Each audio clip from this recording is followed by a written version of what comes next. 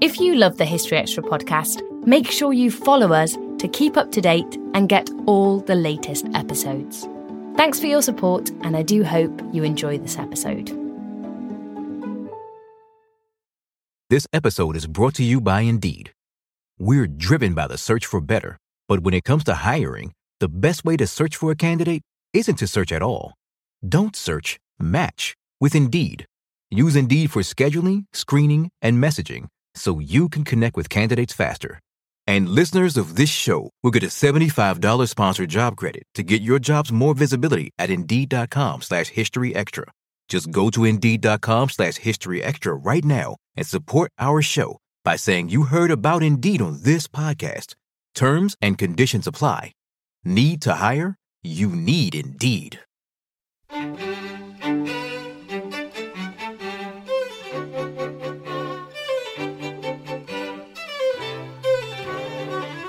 Making this programme, what was particularly astonishing to me, because we're looking at 100 years of calling it shell shock, because that's the name everyone called it initially, and it was the name given to this new kind of psychiatric disease, illness, wound. But what is really profound to me is that during the middle decades of the 20th century, there must have been the greatest unreported mental health crisis in modern British history. That was Dan Snow talking about shell shock in the First World War.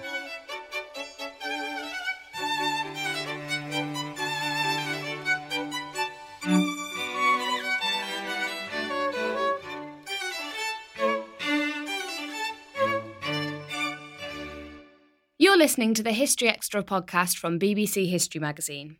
We're the UK's best-selling history magazine, available in print and several digital formats all over the world. Find out more at historyextra.com/subscribe, or look out for us in your digital newsstand or app store. Hello and welcome to the History Extra podcast. I'm Rob Attar, the editor of BBC History Magazine. Today's interview is with the popular historian and broadcaster Dan Snow, whose next BBC TV documentary explores how war has impacted on soldiers' mental health through history. He spoke to our deputy digital editor, Eleanor Evans. I'm really pleased to be talking with historian Dan Snow, who's presented many history programmes on the BBC and beyond. Today we're talking about World War I's secret shame, Shell Shocked, which will be shown on BBC Two on Monday 12th of November. So by the end of the First World War, as many as 250,000 servicemen were suffering from a mystery illness. And perhaps we could start by talking about certainly what were some of the most common of these symptoms that came to be known as this illness, shell shock. Well, that's a really interesting place to start, and the answer to that is fascinating, which is the symptoms manifest themselves in various different ways, but they could be an aversion to loud noise and very bright light and things, which is understandable because these people have been exposed to trauma, industrial warfare, artillery, high explosives, supersonic shards of razor-sharp steel flying through the air, shrapnel. So that's understandable. But also there was this issues around movement. And I don't know if people have ever seen the archive around the video archive of people with shell shock. But they had very spasmodic movements. They went very stiff. They walked in a very pronounced way. And what's really weird is that the people I've talked to say that no one can really explain why those were the symptoms of psychiatric shock in the early part of the 20th century. And now people who have battle fatigue, battle shock, PTSD don't seem to exhibit those. The only reason that they could give me, and of course I'm not an expert, this is from my interviews, was that actually it's a kind of cultural response. So people who suffered a psychiatric wound had perhaps seen or seen film, seen something on the stage with jerky movements, with inability to control one's limbs, and that started to manifest itself through their trauma. And what's really interesting is that now today it takes the form of flashbacks, and people think it's because in Hollywood, when you see traumatized former veterans in Vietnam War films or other films, they suffer from flashbacks, disturbed sleep and things. So the symptoms of the profound psychiatric damage that people were sustaining seem to be dependent on the culture in which they exist at the time. And I think you touched on it there, but I guess it's a point worth revisiting as we do approach the centenary. It was the scale of this conflict and the scale of this problem that really had not seen before and was so difficult to comprehend. Yeah, I've really wrestled with this, and I would really welcome any medievalists or any period specialist to get in touch with me on Twitter about this, because obviously to be present at a medieval battle was unbelievably grim. You read about Towton, which was arguably the bloodiest battle in British history. And the rivers ran red. There were bridges of dead bodies over which the Yorkists were able to advance and hack down the fleeing Lancastrians. You talk about the Crusaders taking Jerusalem, and on the Temple Mount, they were supposedly wading through the blood of their Muslim victims. So clearly, the battlefield has always been an appalling place. But you do anecdotally get these little glimpses of Boer War veterans. Napoleonic veterans, for example, Hannah Snell, who's very interesting. She's actually a woman who served as a man during the 7 Years' War, which is my period of special interest. And she came back from India, and we know she finished her life in Bethlehem Hospital, possibly with what we might now describe as post-traumatic stress. Although, of course, she had a pretty tough life following that, so it's hard to be precise on that. And so we do know that veterans have exhibited the effects of being in combat before, but that. So it's very hard to say whether the First World War was something new or something exaggerated by the extraordinary impact of industrial warfare. And I think my gut is that there is something about that long-range death, that anarchic, indiscriminate death. And if you read Ernst Junger, Storm of Steel, I think it's fair to say almost his worst moment was going up to the front or returning from the front with his unit, thinking they were out of harm's way, and a shell landing and obliterating his unit.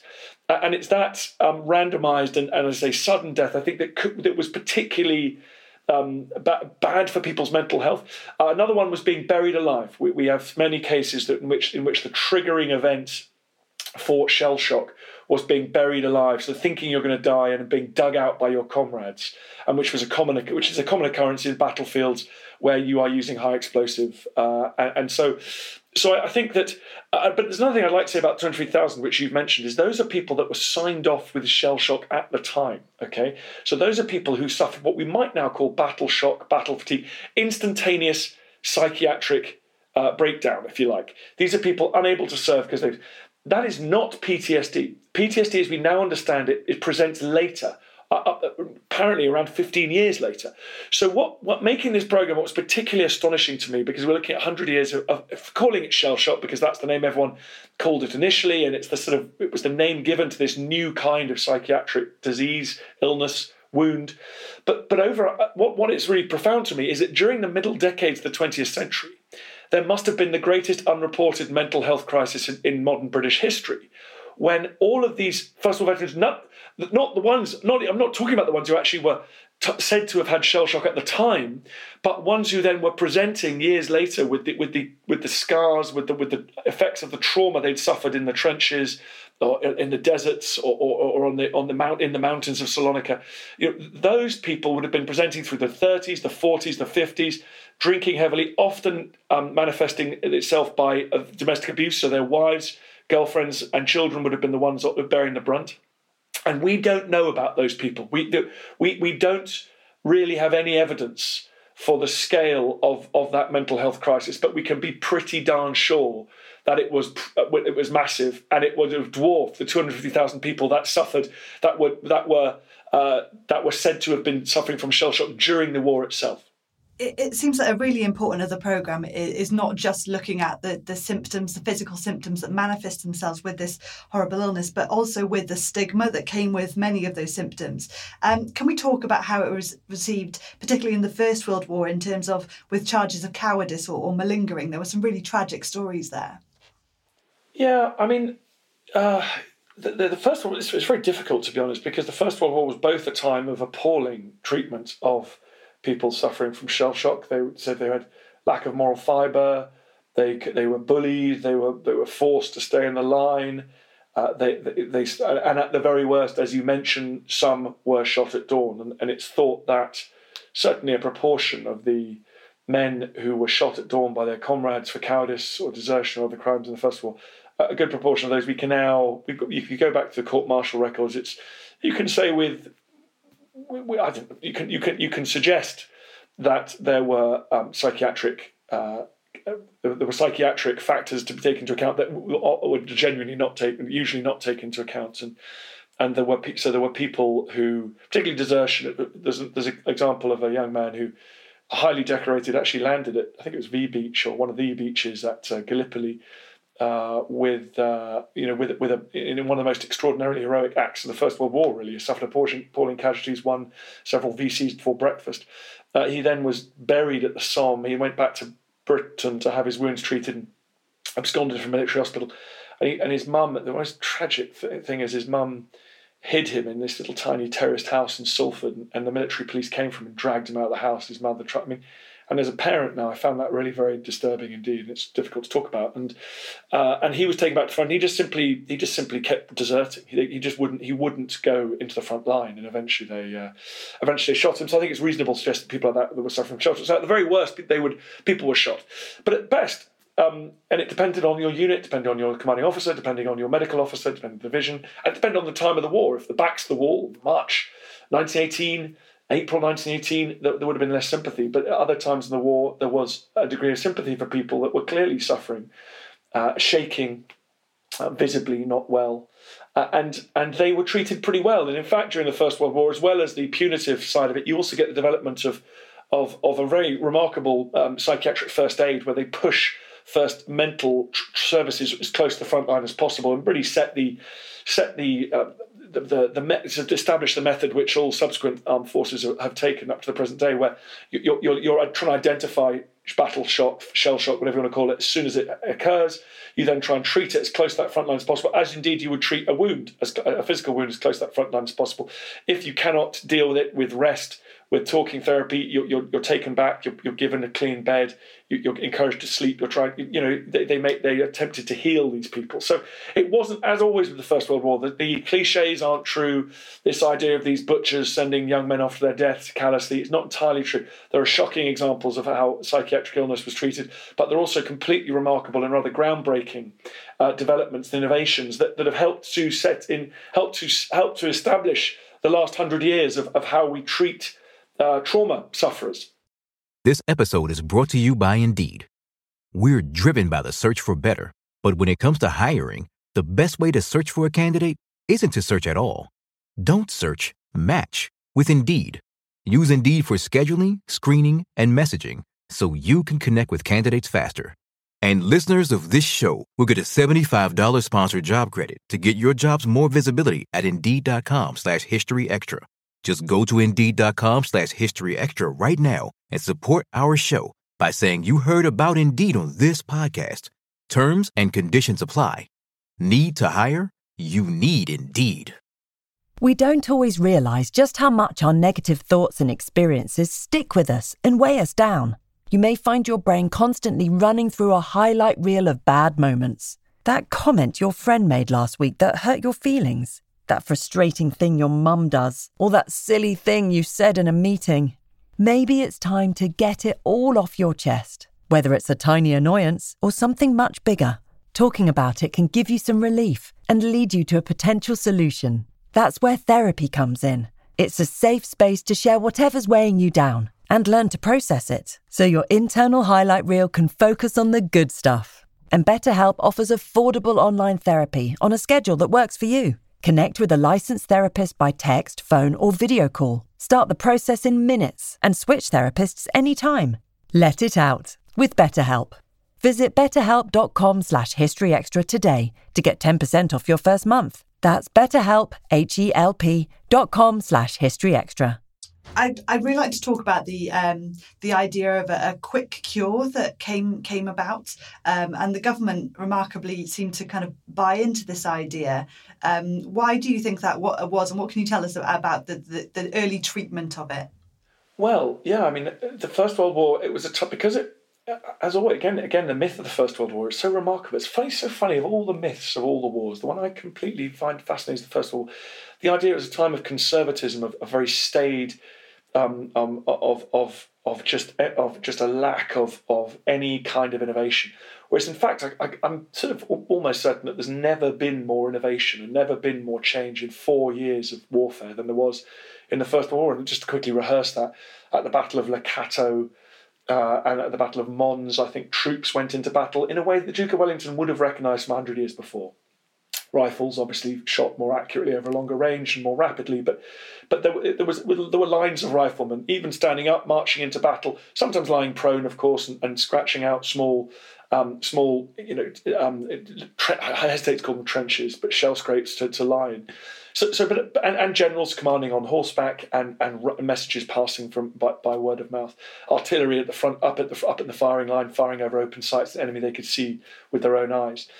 4 years later, so 100 years ago now, at the armistice, you have a form of warfare that is not unrecognisable today.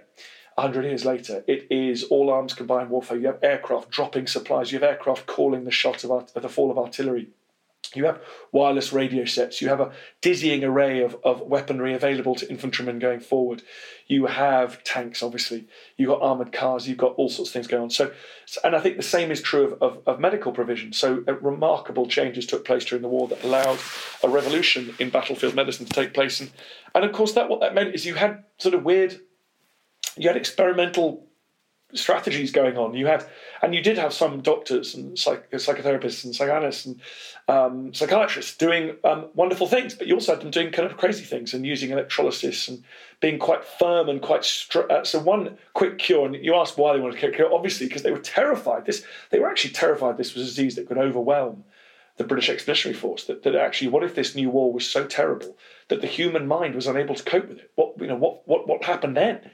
And the army might dissolve. And so there was this desire to get... And there was a shortage of frontline infantrymen. So for lots of reasons, they wanted a cure. They needed a miracle cure. And some doctors stepped up and said, we can deliver that for you. And of course, they got lots of funding and they got lots of support. And so I'm actually on the Solent now. I'm looking out of my window at this beautiful stretch of water. And I can see where the Titanic left Southampton, rounded the Bramble Bank and went off, leaving Cowes to its south and went off down the Solent.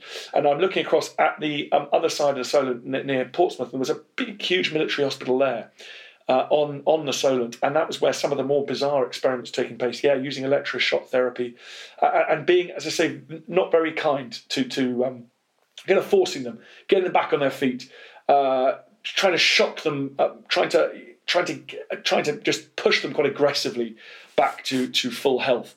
And there are some archive images that survive of that we shared in the programme, which are that come across now 100 years later as pretty barbaric. You have to understand at the time, everyone was looking for a cure for this. It was a potentially existential threat to Britain and our empire. You touched on it in an earlier answer, but I wonder if we could talk about the cumulative scar that this left, because as you say, it's not just the men and women who are returning from battle, but it's the people at home around them as well that really, really do suffer it along with them.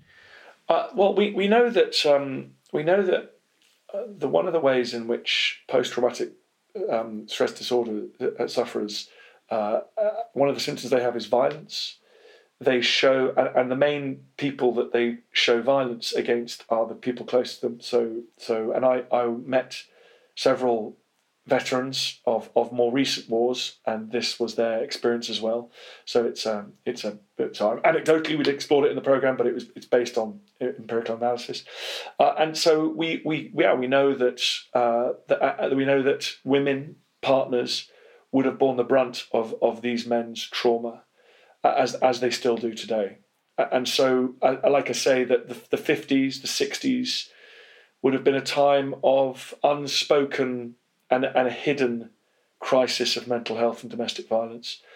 I met one chaplain, a parachute chaplain who was in Arnhem, and I asked him about PTSD, and he said, we all knew it happened, but what happened is in these kind of more cohesive communities, more homogenous communities of the old, of decades past.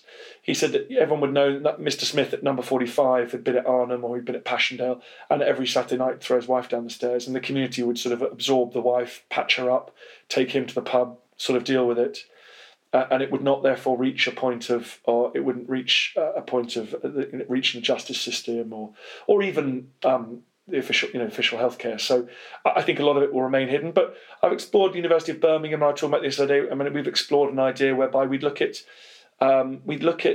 coroner's reports, because the coroner's reports do survive, and they will often, if a suicide occurs, and the suicide is very high among people who've experienced trauma or post-traumatic stress disorder sufferers. And we could look at trauma. We could look at coroners' records through the 20th century and see. We looked at one or two in the archive, and I was wondering whether we could expand this out more systematically, because they will say in the coroners he took his own life, reason given, suffering from the after effects of being in combat. So that would be a little way into this story, because I think it's rather remarkable, because we all know that 88% of men who went to serve in the First World War came home. This was not a war which claimed most or even sort of most of the people that fought. The vast majority came home. But it's those people suffering from their physical, but I think their mental injuries that scholarship should turn to, because actually the cost of the First World War might have been even more bloody and even more traumatic than the traditional textbooks point out. And I just want to say, for me, making this program was a real departure, because your audience may have watched a few things I've done, and I've been criticised, been gung-ho about war, and I think I have been. And the reason for that is because severalfold. One is, war is many things, but it's the most extreme of the human emotions. It's the most exciting and courageous and remarkable and brave, and it's also the worst and the most awful.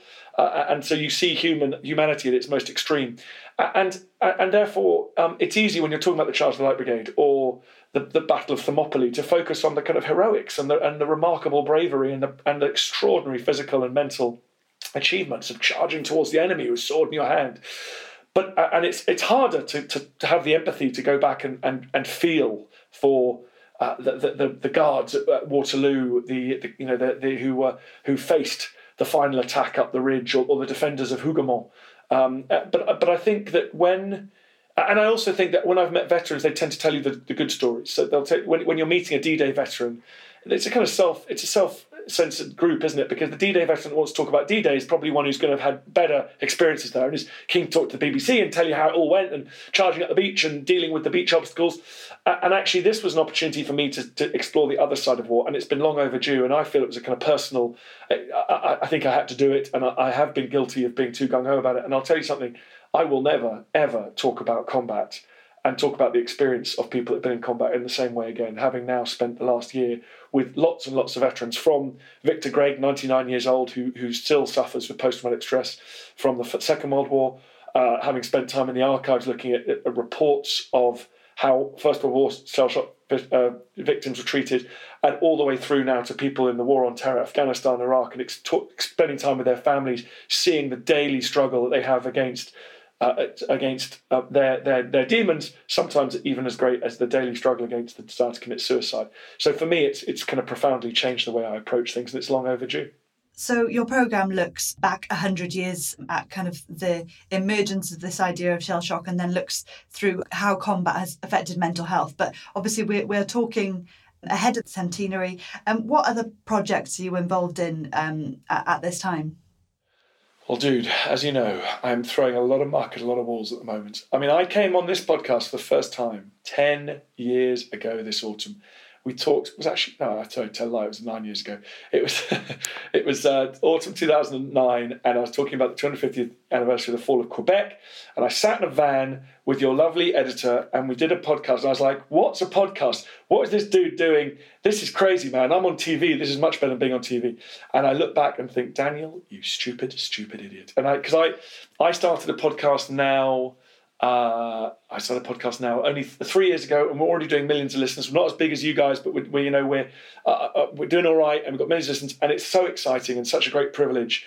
And it means that, like you guys find, you can reach out beyond the commissioning editors who control the magazines and the newspapers and the books and the TV channels, and I can do whatever I like. So, this week on the podcast, I've been having a US election special, and I've talked to brilliant Calder Walton, who's at Harvard, about Soviet attempts to influence US elections in the past. It's so terrifying, wonderful sort of relevance of history. It just, unless you learn these lessons, you are in big trouble, as the Americans are today. So, and we got a whole week of podcast episodes out. We've got people, a wonderful Chinese historian. She is looking at the Chinese Labour Corps during the First World War.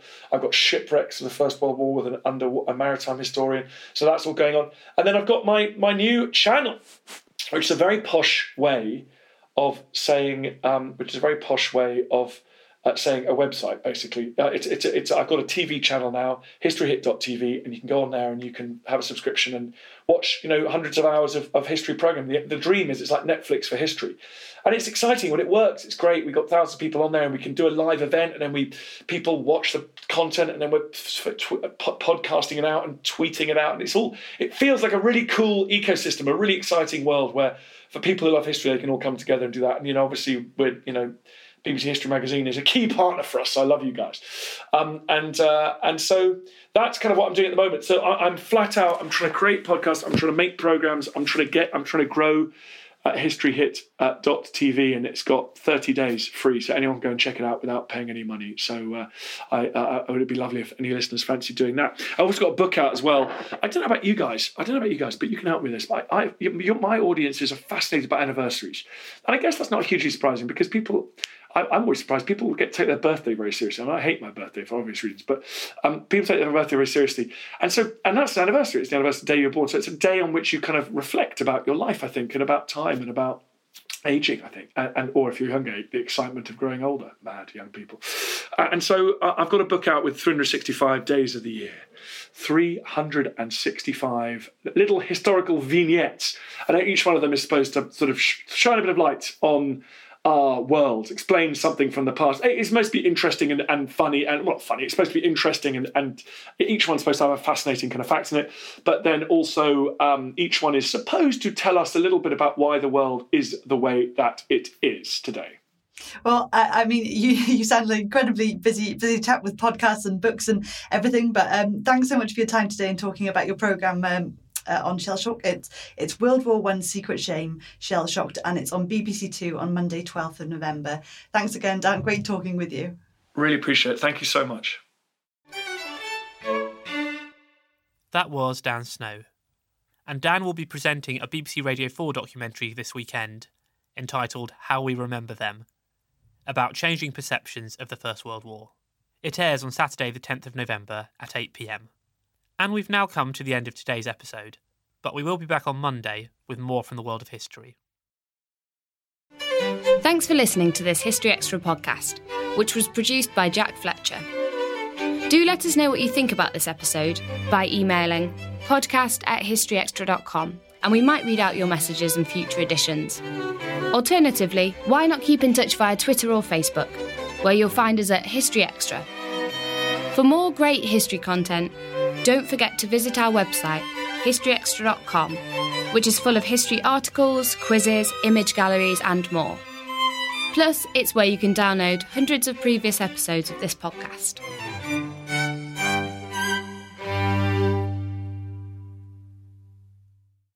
A collision between a Chinese jet and an American spy plane. He came and rammed into our left wing. With relations increasingly strained, what are the chances of things spinning out of control? The Western world was asleep. I'm Gordon Carrera. I'll be exploring the friction in this most important of relationships and asking, has the West taken its eye off the ball? You cannot ignore China. From BBC Radio 4, this is Shadow War, China and the West. Listen wherever you get your podcasts.